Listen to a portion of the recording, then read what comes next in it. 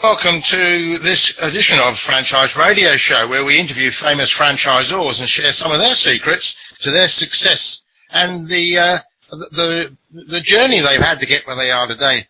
I'm very fortunate. I've got one of the legends of franchising with me, and to give you a clue, the title of the session today is called "How the Chicken Crossed the Road," and it's really showing you how it's grown into a multi-million-dollar business. What we're doing is talking about Leonard's, where their maxim is the best meals start with the best ingredients.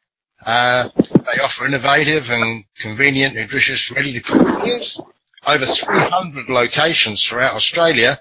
All their chickens are barn-raised, hormone-free, steroid-free, with a healthy dose of protein, selenium, and the various vitamins and so on. So they go back to being founded in 1987, a year we all just remember, the year of the stock market crash, and that was the year I started broking in franchising. So Master Butcher Leonard Poulter was the man who founded it, and without any question, he's Australia's #1 specialty chicken retailer, really focused on providing delicious meals, and we're going to learn how he's managed to keep his business at the forefront of a dynamic and challenging industry with all the ups and downs and the competitors.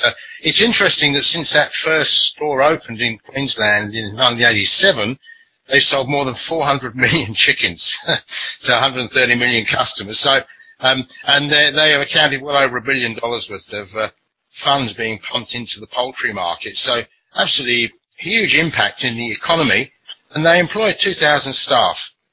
So quite significant. Leonard, lovely to have you here. I do consider you're a veteran of franchising in this country, and you came into the concept when it was comparatively new in Australia, and you took it to a marketplace which was I suppose fresh from that point of view. So what I'd like to do is be able to share some of your experiences on the journey. Very close to 30 years now, so it's some history. So for the benefit of our listeners, is there anything I've left out there that you'd like to add or adapt on my introduction? No, I think you've covered it pretty well. In fact, it's been an interesting journey, I must say, over the years, but probably no more interesting than it is right now. I find that every day you get up, you always got another challenge, especially in franchising and on top of that being in retailing, which is probably my passion, retailing, more than anything else.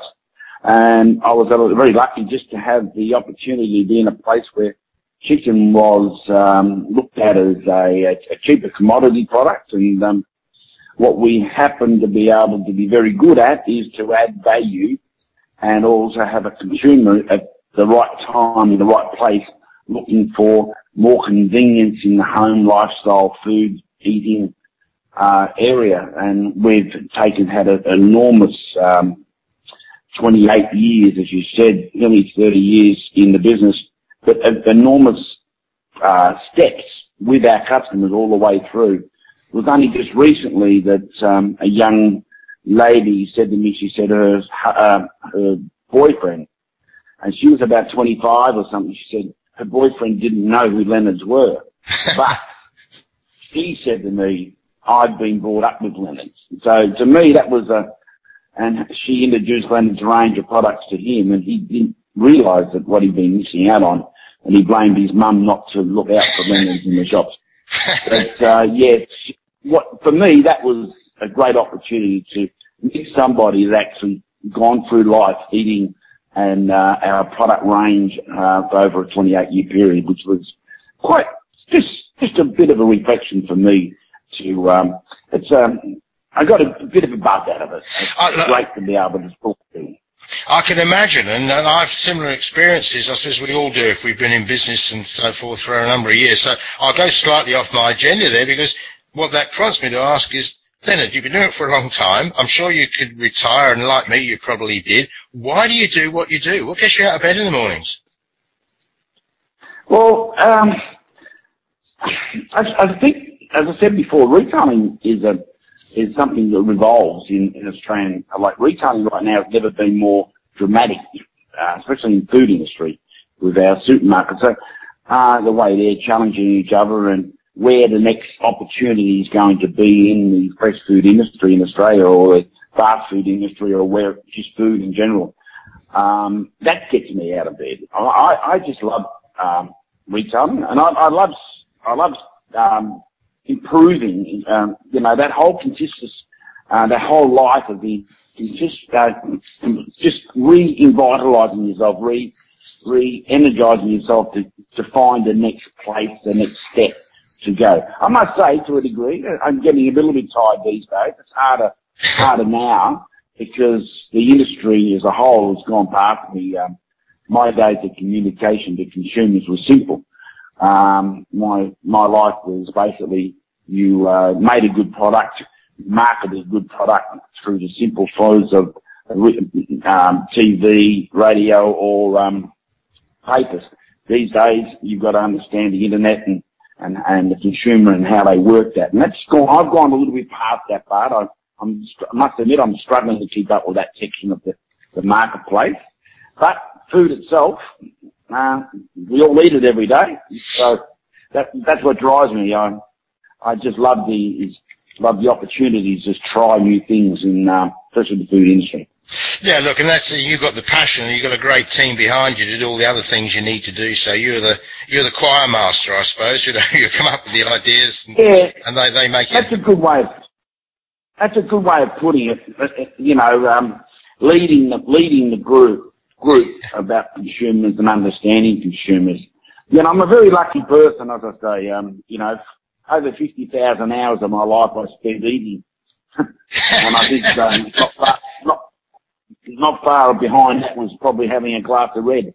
a healthy combination. And I must say, that sort of epitomises to me, and it will come out as we discuss these other things about franchising. You can see why the independent retailer trying to survive in that industry you're in, specialising in chicken, and keep on top of all the evolution of changes, it's just too much for them to do. And that's where you've got that knowledge and that passion and the time and the team to be able to actually do that and adapt and react and produce all the new menus and so on and so forth. So it epitomises. Yeah, that's true. The independent retailer itself still has one thing over the larger chains, which is like flexibility, and I've always believed that flexibility is a very important part of being in retailing, especially being in food. I looked at Leonard for a long, long time as a company, as just the fashion designers of the food industry, but not necessarily at the restaurant area, but more of that real meal ready take home sort of food. Yeah. Well, and if you're leading design and leading ways of producing it, you're a market leader all the time.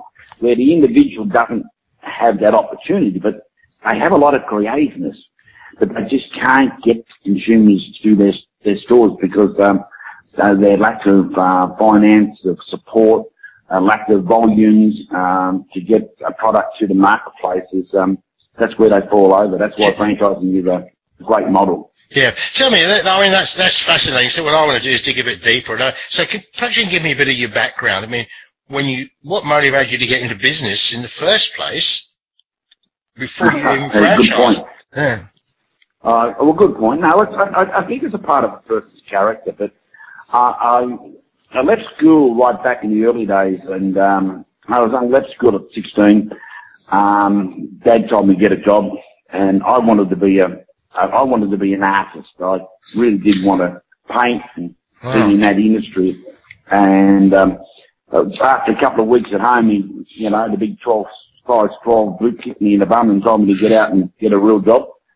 And I wasn't great at school, I must admit. My spelling was pretty ordinary, so I picked up in those days the paper, and in the situation bacon, I went A, B, and there's a butcher's job advertised, so I went for that.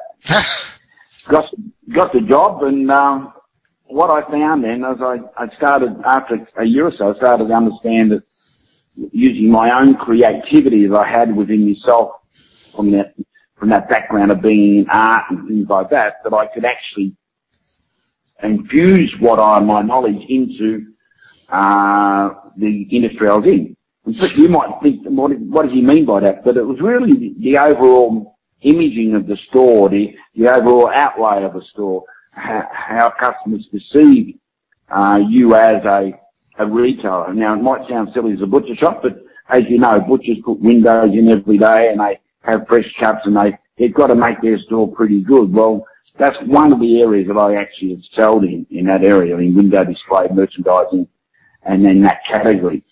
On top of that, I also had that imagination to be able to take and add more things into the range and take things out of the range to make more profitability. So I sold my last butcher shop in '87 and jumped in my car and drove all the way to Cairns from Melbourne. Looked at shopping centres at my wife's expense. She was happy, but I was very quick walking through shopping centres. I only wanted to look at the food area. So it took me about 2 weeks to get up to Cairns, spent a couple of weeks up there and decided that my life was going to go from the butcher shop into chicken.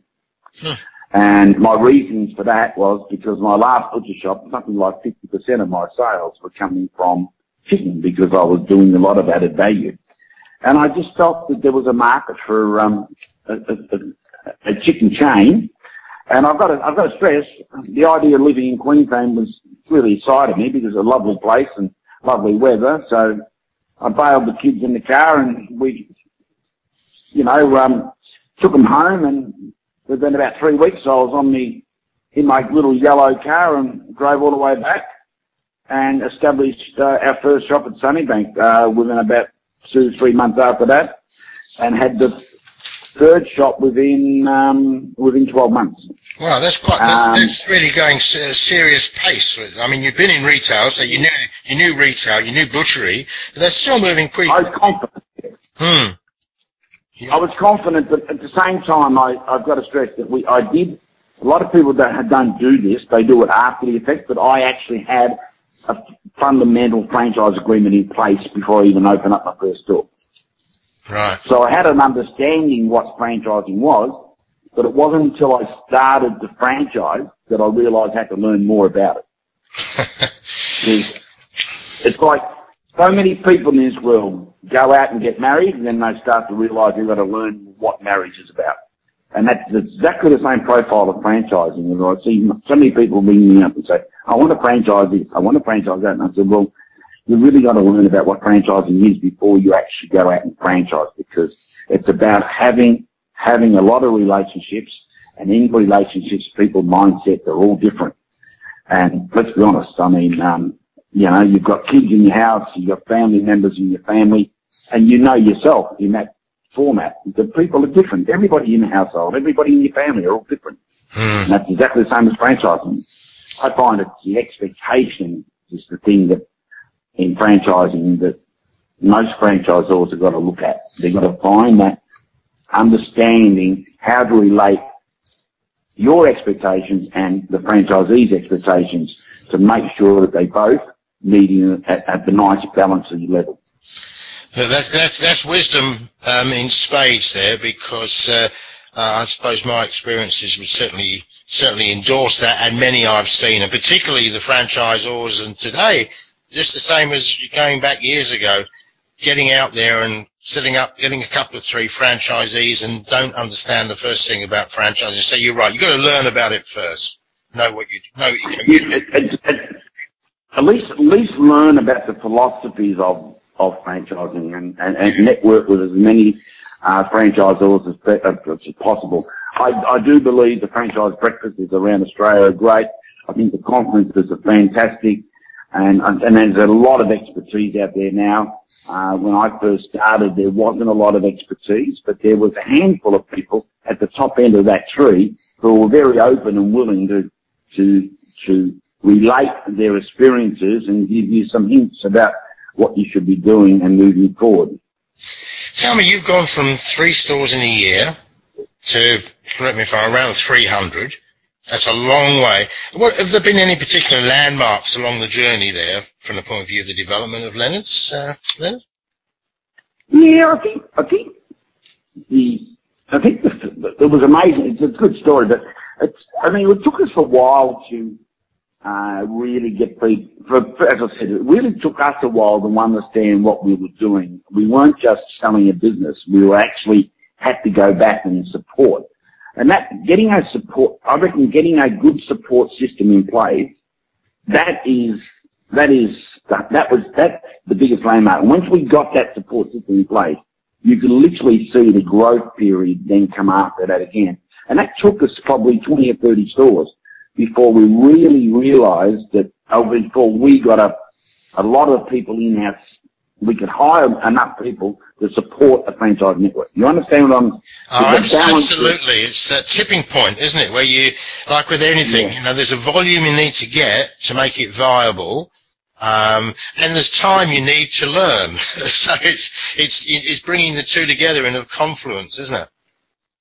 Yes, as a business model, one of the things that we did after we got to that 30 odd stores, 40 stores, I went out and the strategy for me was to get to around Australia as quick as possible. And I was very lucky to have 4 or 5 master franchises in each region, which I went out and found ourselves, and we empowered ourselves to have growth, and each of those master licenses in each of those regions really did a really good job over that early period to help us get to that area. It was just, it was only 5 years ago that we brought, 5, 6 years ago that we brought all those back and brought them in under one umbrella. Oh, and there's a learning curve in that too. I mean, the services they were giving was probably a lot better than I could probably give the service from Queensland, but we've improved that now. We've understood the change we had to implement into our system had to be a lot more mature than what it was when we had mature partners there. So it's a never-ending learning process of going through change. It is. I mean, that's what I find inspiring about franchising. You find out new evolutionary ideas, different ways of doing things. You come across people with different skills. And, of course, there's all the tools that become available. So I'm interested to ask a bit more about the masters. Some people say, yep, we need master franchisors to grow the business, exactly as you said, because they can deliver what you can't. You don't have the time to do it properly and perhaps not even the knowledge initially at some stage. So how did you source those? Did you advertise and select them, or did you approach butcher shops, or how did you do that? No, actually, believe it or not, the last thing in the world I did was actually talk to butchers, because basically butchers have a creativity in their own mind, and they've got their own position in the marketplace.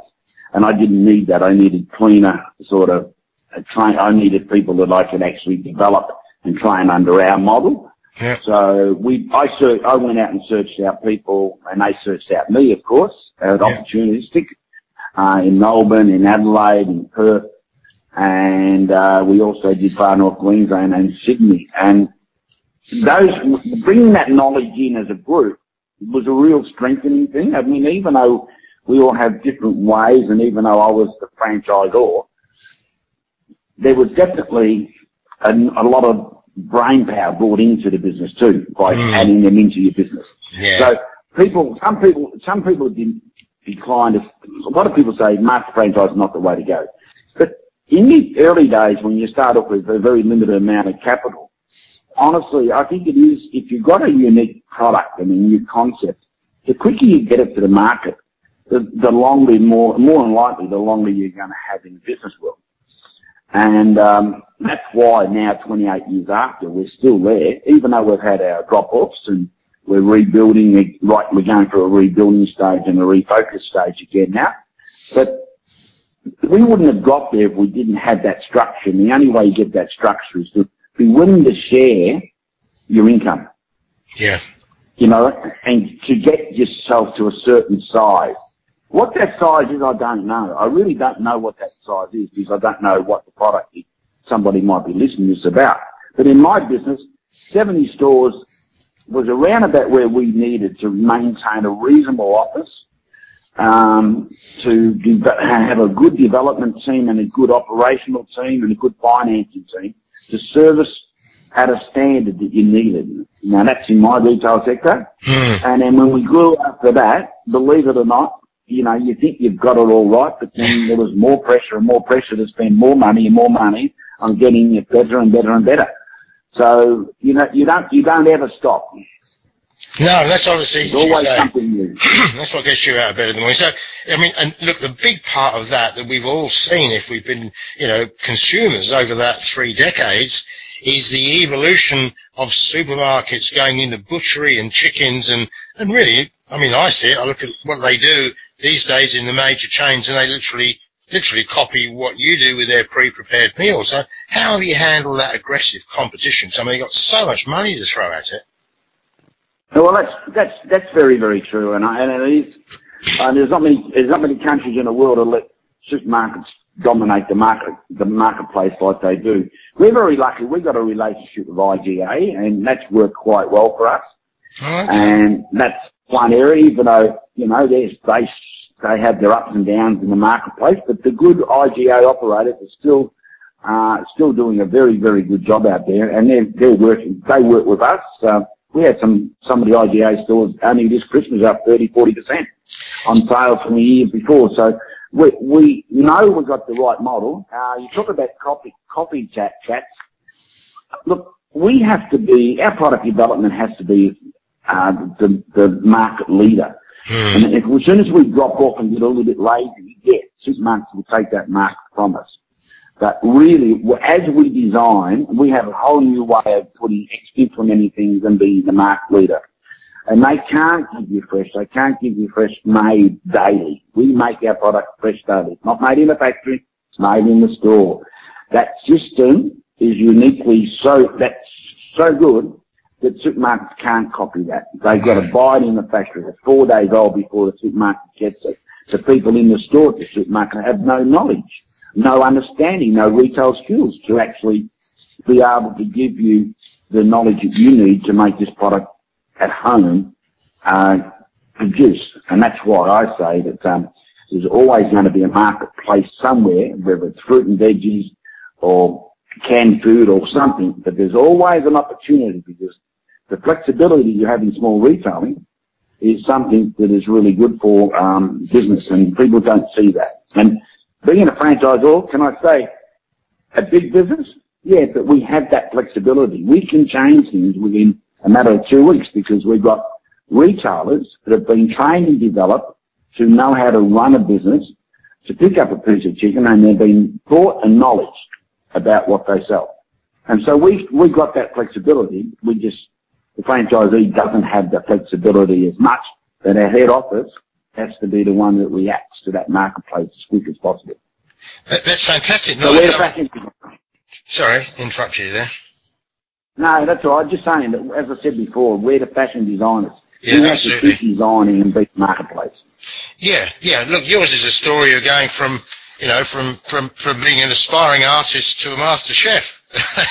And you're on telly every day at your shop fronts. I mean, people are there looking at the screen, your big glass counters. So it's exactly That's right. I'm fascinated with, I'm a great one of joint ventures and partnerships, and some people do it well, some are terrified of even the thought. But what made you approach, or how did you come to tie up with what was, I would perceive, be one of your competitors, IGA? Do they have a sub-franchise, or without wanting any intellect? No, they have they're a franchise. They're a franchise no different to a franchisee now. Okay. They run, most of them, I would say, the majority of them run a store within a store model, like we do in our shops. Yeah. We started off with Ritchie's. They wanted a point of difference over their competitors, and they felt that Leonard's had a point of difference. And then IGA, Metcash itself, approached us and said, okay, they'd like to have the brand in as many stores. Remember, IGA are independent supermarket owners. So then, to me, I look at them as the local owner, and they're no different than our local franchisees. And that's what I like. That's what I like about the IGA network, is because there is a place in the market for them. Yeah. And there's a great opportunity for IGA to stand out. I mean, you can have your oldies, you can have this and have that, but one day, IGA might turn around and realise that their biggest asset is their flexibility, and their flexibility is in training, developing, educating their staff to be the best in the marketplace. That's fantastic. I love that principle, and it's one that I think there are people could look at and say, who's my, you could say competitor, certainly someone in the same space. So if we look at, if you were starting off today, what would you do different from what you did 30 years ago, Leonard? If I started off today, I probably from a business point of view, probably wouldn't do anything different. But if you talk, the question is starting off today, knowing what I know and what's in the marketplace. Yeah. Would you have approached it differently? Would you have done what you did? Open 3 stores in the first year, and then go to the state masters in a reasonably short time and get those numbers up? Would there aspects? Yeah, I wouldn't. I don't believe you could change it. The reason why you can't really change it is because if you don't have the capital, and you just got to understand that the capital would have to be, yourself, I'm sure, just to do something like Leonard's and get it rolled out. You've really got to have something like 5, 6, maybe $10 million in your bank to make something like work before it really starts to pour cash back into you. Because if you're starting off with no franchise agreement, no training manuals, no this, no that. There's so many things behind the scene of the franchisor's model, that people who buy your franchise do never really actually understand how it got there. Yeah, and from your point of view, it's been an evolutionary sort of thing, part by demand, necessity, and part because you've aspired to grow the business. So you've incrementally had to do this and had to do that and put regional franchise agreements together and that sort of thing. Yeah, it would have been simpler if I actually went up and actually opened up a hamburger shop, because I could have taken the McDonald's model and copied it, changed the name, and went off and did it. But what we did was uniquely different. People don't realise that we're the only people in the world who do what we do. Is that right? So and that's why we're uniquely different to anybody else in the world. And people struggle to understand that part of it. But I look at that as an opportunity and a point of difference that we have, that people can't just copy you. No. Now, look, understanding that, I can see why. I mean, you've explained it, the flexibility you've got with your system. So, would you better nail 3 key points you think are the most important things for a new franchisor to address? A new franchisor is definitely, well, I think expectations is one. His expectation has to be very clearly educated out to his staff, but also the franchisee itself, and the franchisee coming in. So the franchisor has to understand the philosophy of expectations, because so many people buy into his dream or his wishes or what he wants in life, but they still have some other way of thinking of it, or it's got to be clearly and executed properly. And there's a balance between execution of disciplines, right, and his weaknesses. We could be strong and too hard, or we could be too weak. There's a balance in that area that has to be looked after. I mean, what I say like this is that I've seen franchisors being dominant to the detriment of the business. And I've seen franchisors being weak and soft and let franchisees get away with far too much. Yeah. So getting that right balance is so important to, especially in retail, but all franchises, I think, are very, very, that's the most crucial area, getting the balance between the franchisee and the franchisor right. I love the way you've explained that. That's just it's so succinct. So getting those expectations, balanced with everyone, so that everyone can have the win-win. So that's one really big thing. Yeah. What about the Sorry, carry on. Second, well, I think it all covers in that. I can take it out 3 ways. But really, that I'll say to any franchisor or anybody listening to this right now, look at the product first and really understand. When I say product, I've got a chicken, I've developed it this way. It could be a cupboard, it could be, it could be plumbing. I don't know what it is. But make sure it's not your fantasy and it doesn't go anywhere. You know what I mean? It's got to be uniquely a point of difference in this marketplace today. Yeah. When I sat and I deliberately took something from an industry, took it away from that industry and specialised it. Yeah. Okay? And I took an industry, which is the chicken industry, and made it more I've been a major part of the growth part of that industry in Australia because I've given it direction. Now, I'm not saying that everybody can do that, but I'm saying that if you're really seriously about being in franchising, make sure that your product, right, fits into the marketplace, and what you're selling to franchisees is not just a dream, but it's something that can be achieved. Yeah, no, there again, that's great. Probably pushing you here. Would you have a third one? So if I'm a new franchisor and I'm getting myself sorted and I've got a balance of the expectations, and I'm sure I can share that with everybody and take the time to understand what their expectations are and make sure we can help them achieve that. And I've got the product, so I'm able to give myself a point of difference in the industry I'm in. What's the next point that's critically important? Well, from my point of view, what's been very critically important for me, and maybe not for everybody else, because as I said before, I was a butcher by trade. I didn't finish the high school. I would go to, but surround yourself definitely with good people and not be frightened to share not be frightened to share your financial outcome. Yeah. With people, and surround yourself with very, very good people who help you get to where you want to get to with your dreams. Yeah, so that's a team. That's great. It's the team and family. That's great. So we know that selecting the right franchisees is something that, you know, there are many people that go out there, and particularly in the earlier days of franchising, just found somebody who had the money, was enthusiastic, and they gave them a franchise. We know it's a lot, you know, it's much more critically important that you can't just leave it at that. So it must involve some hard decisions sometimes, from the point of view of, you know, maybe declining people that absolutely love to be involved and, you know, putting pressure on you. What's your view on selecting the right franchisees, Leonard? Should I say to you, look, you'll know sometimes that they're good, and sometimes that you know that they may be not good. But I've always believed that your model and your training programs and things like that should be able to fit most people in the marketplace.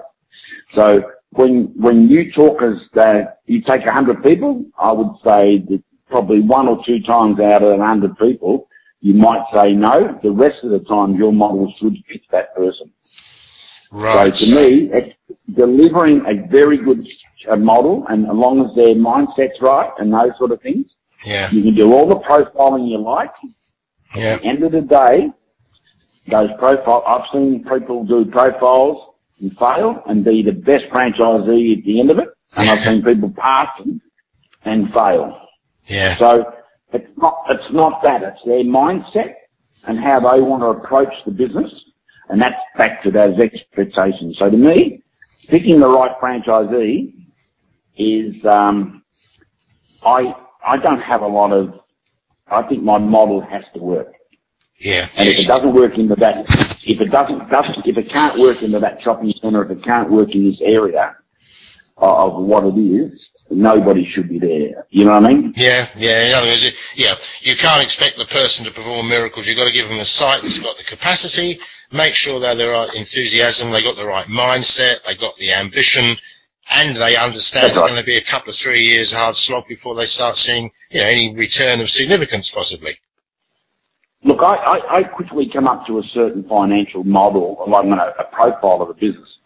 And shopping centres would regularly come to me and say, look, hey, this is the rent, this is the deal, all this sort of stuff. And I would say, well, it doesn't fit our model.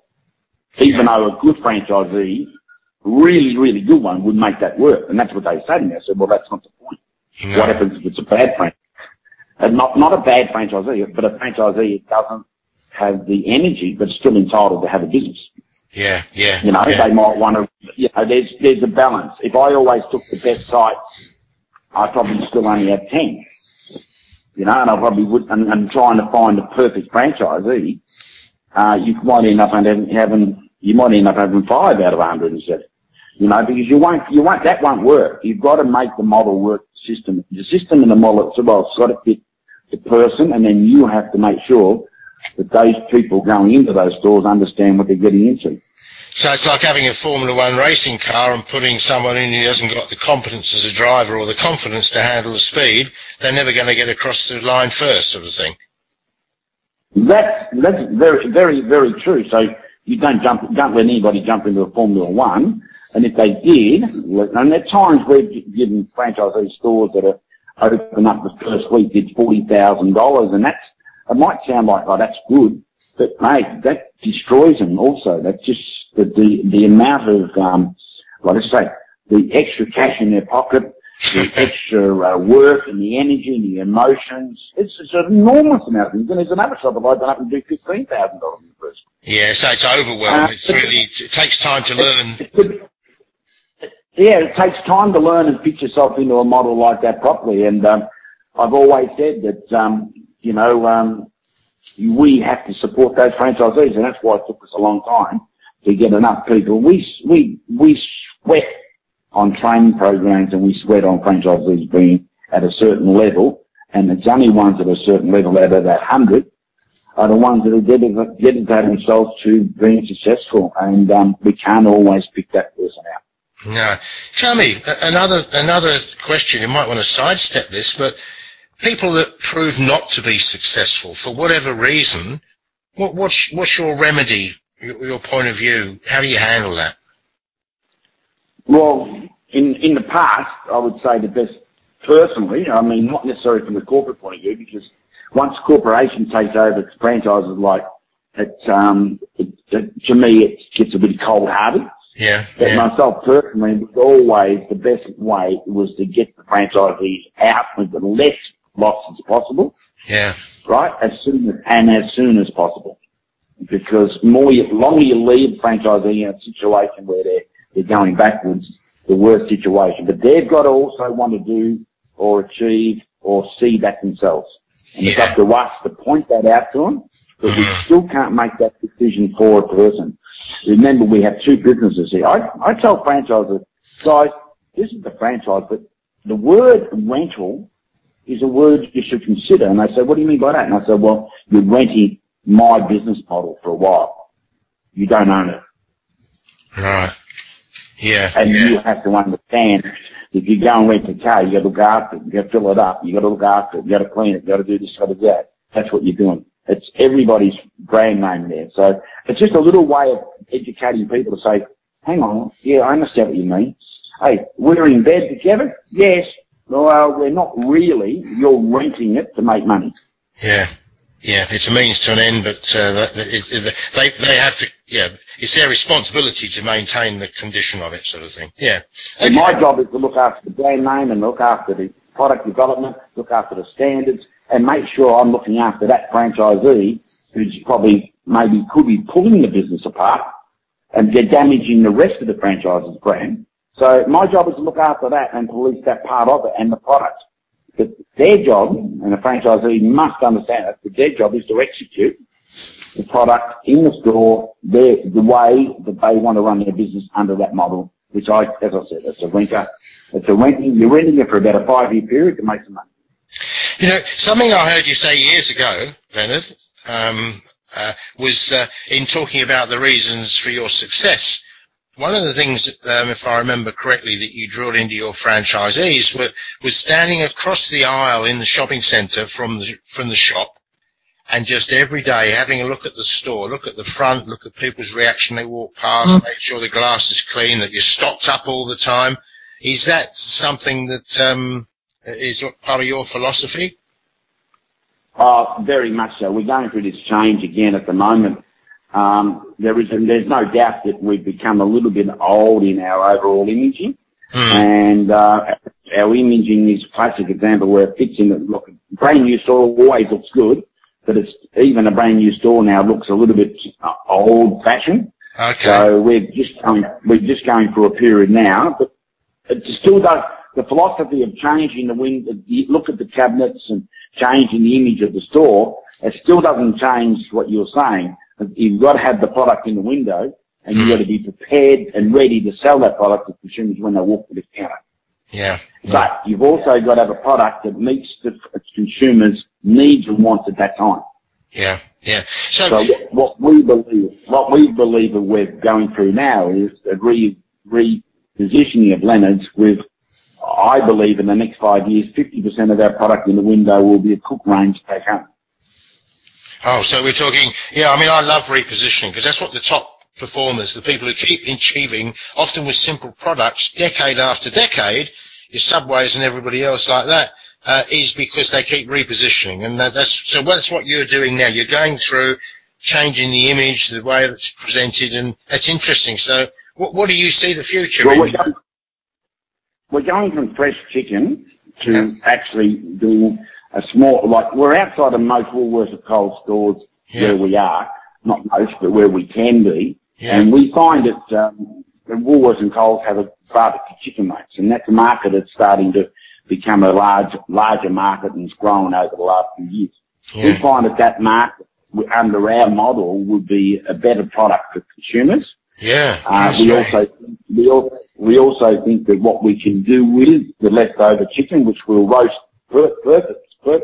each day, we'll cook 20, 50, 100 chickens more, and we'll put that into things like fresh pies, fresh pastas, fresh things like that, where it's still made on the premises, but it's down to that 10-minute warm-up period or that style of thing. You don't have to go home and cook it. You go home and heat it up. That's where our marketplace is heading.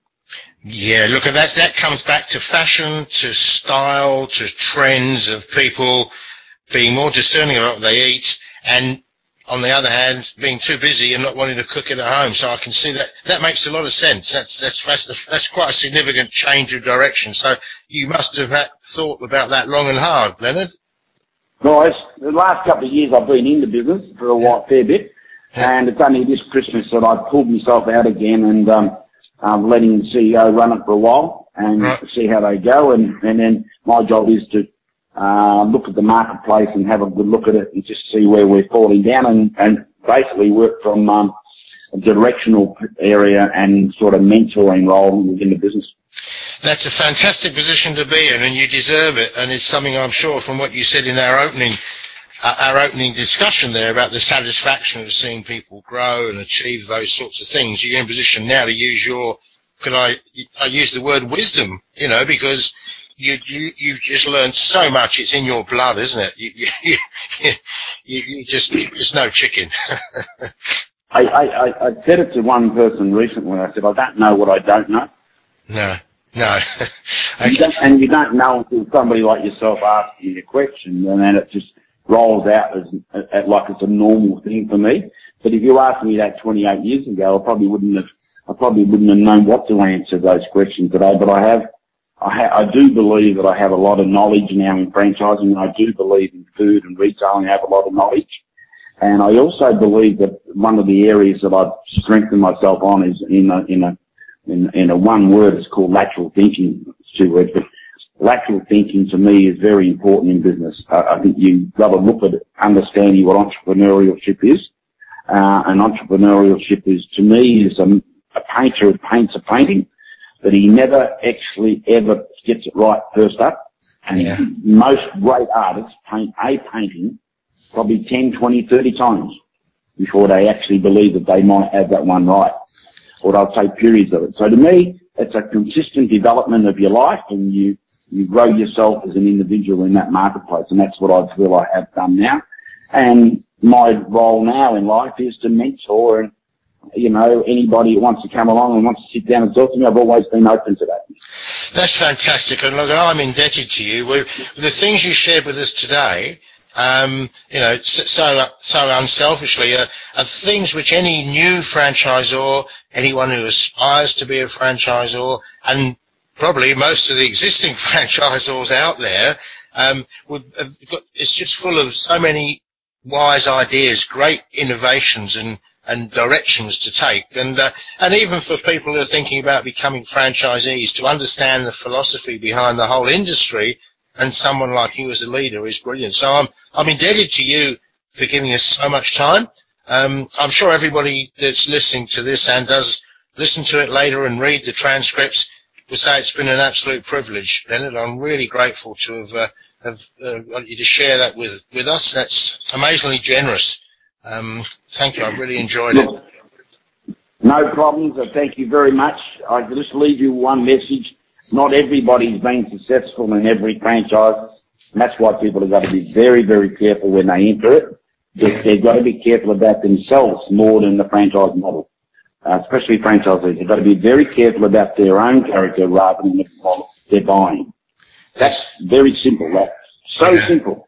And probably one of the hardest things for us to learn as human beings. So, if people want to learn a bit more, I mean, look at your menus and so forth, can I perhaps, if okay with you, I'll give them your website, and I know there's lots of interesting info on there, some great menus, and just seeing the way you present your business. No worries. Thank you very much. It's really a pleasure. Thank you. That's fantastic. So just to reiterate a few points, everybody, that I've made here, that Leonard has really seen as his key, I suppose some of his key points was the reference to an artist and the fact he's really worked through a canvas over all these years and continues to touch the painting up, but also the fact he had the confidence to grow and to use other people's capital by taking in state franchisors to cover the country as quickly as he possibly could, and then growing. And I love the joint venture arrangement with IGA. So that's something that wouldn't apply to everybody, but there's many people have the opportunity. But then those key points of making sure everybody's expectations are clearly understood and that you can all work together so that basically there's no fantasy involved. You understand what's involved, and with your product along the line, it's having those points of difference. So there's other aspects as well here, which I won't go into now, but which you'll pick up. Perhaps if you listen to it again, the one I would drum into everybody's mind is mindset, and the fact that they all have to really do some work on mindset, I believe, and learn how to understand who they are. And if you do that, you're a better person as well as a better business person. So, Leonard, you've certainly done that, and thank you very much indeed. Look forward to speaking to you again when I next bump into you, and leave it there. Thank you very much.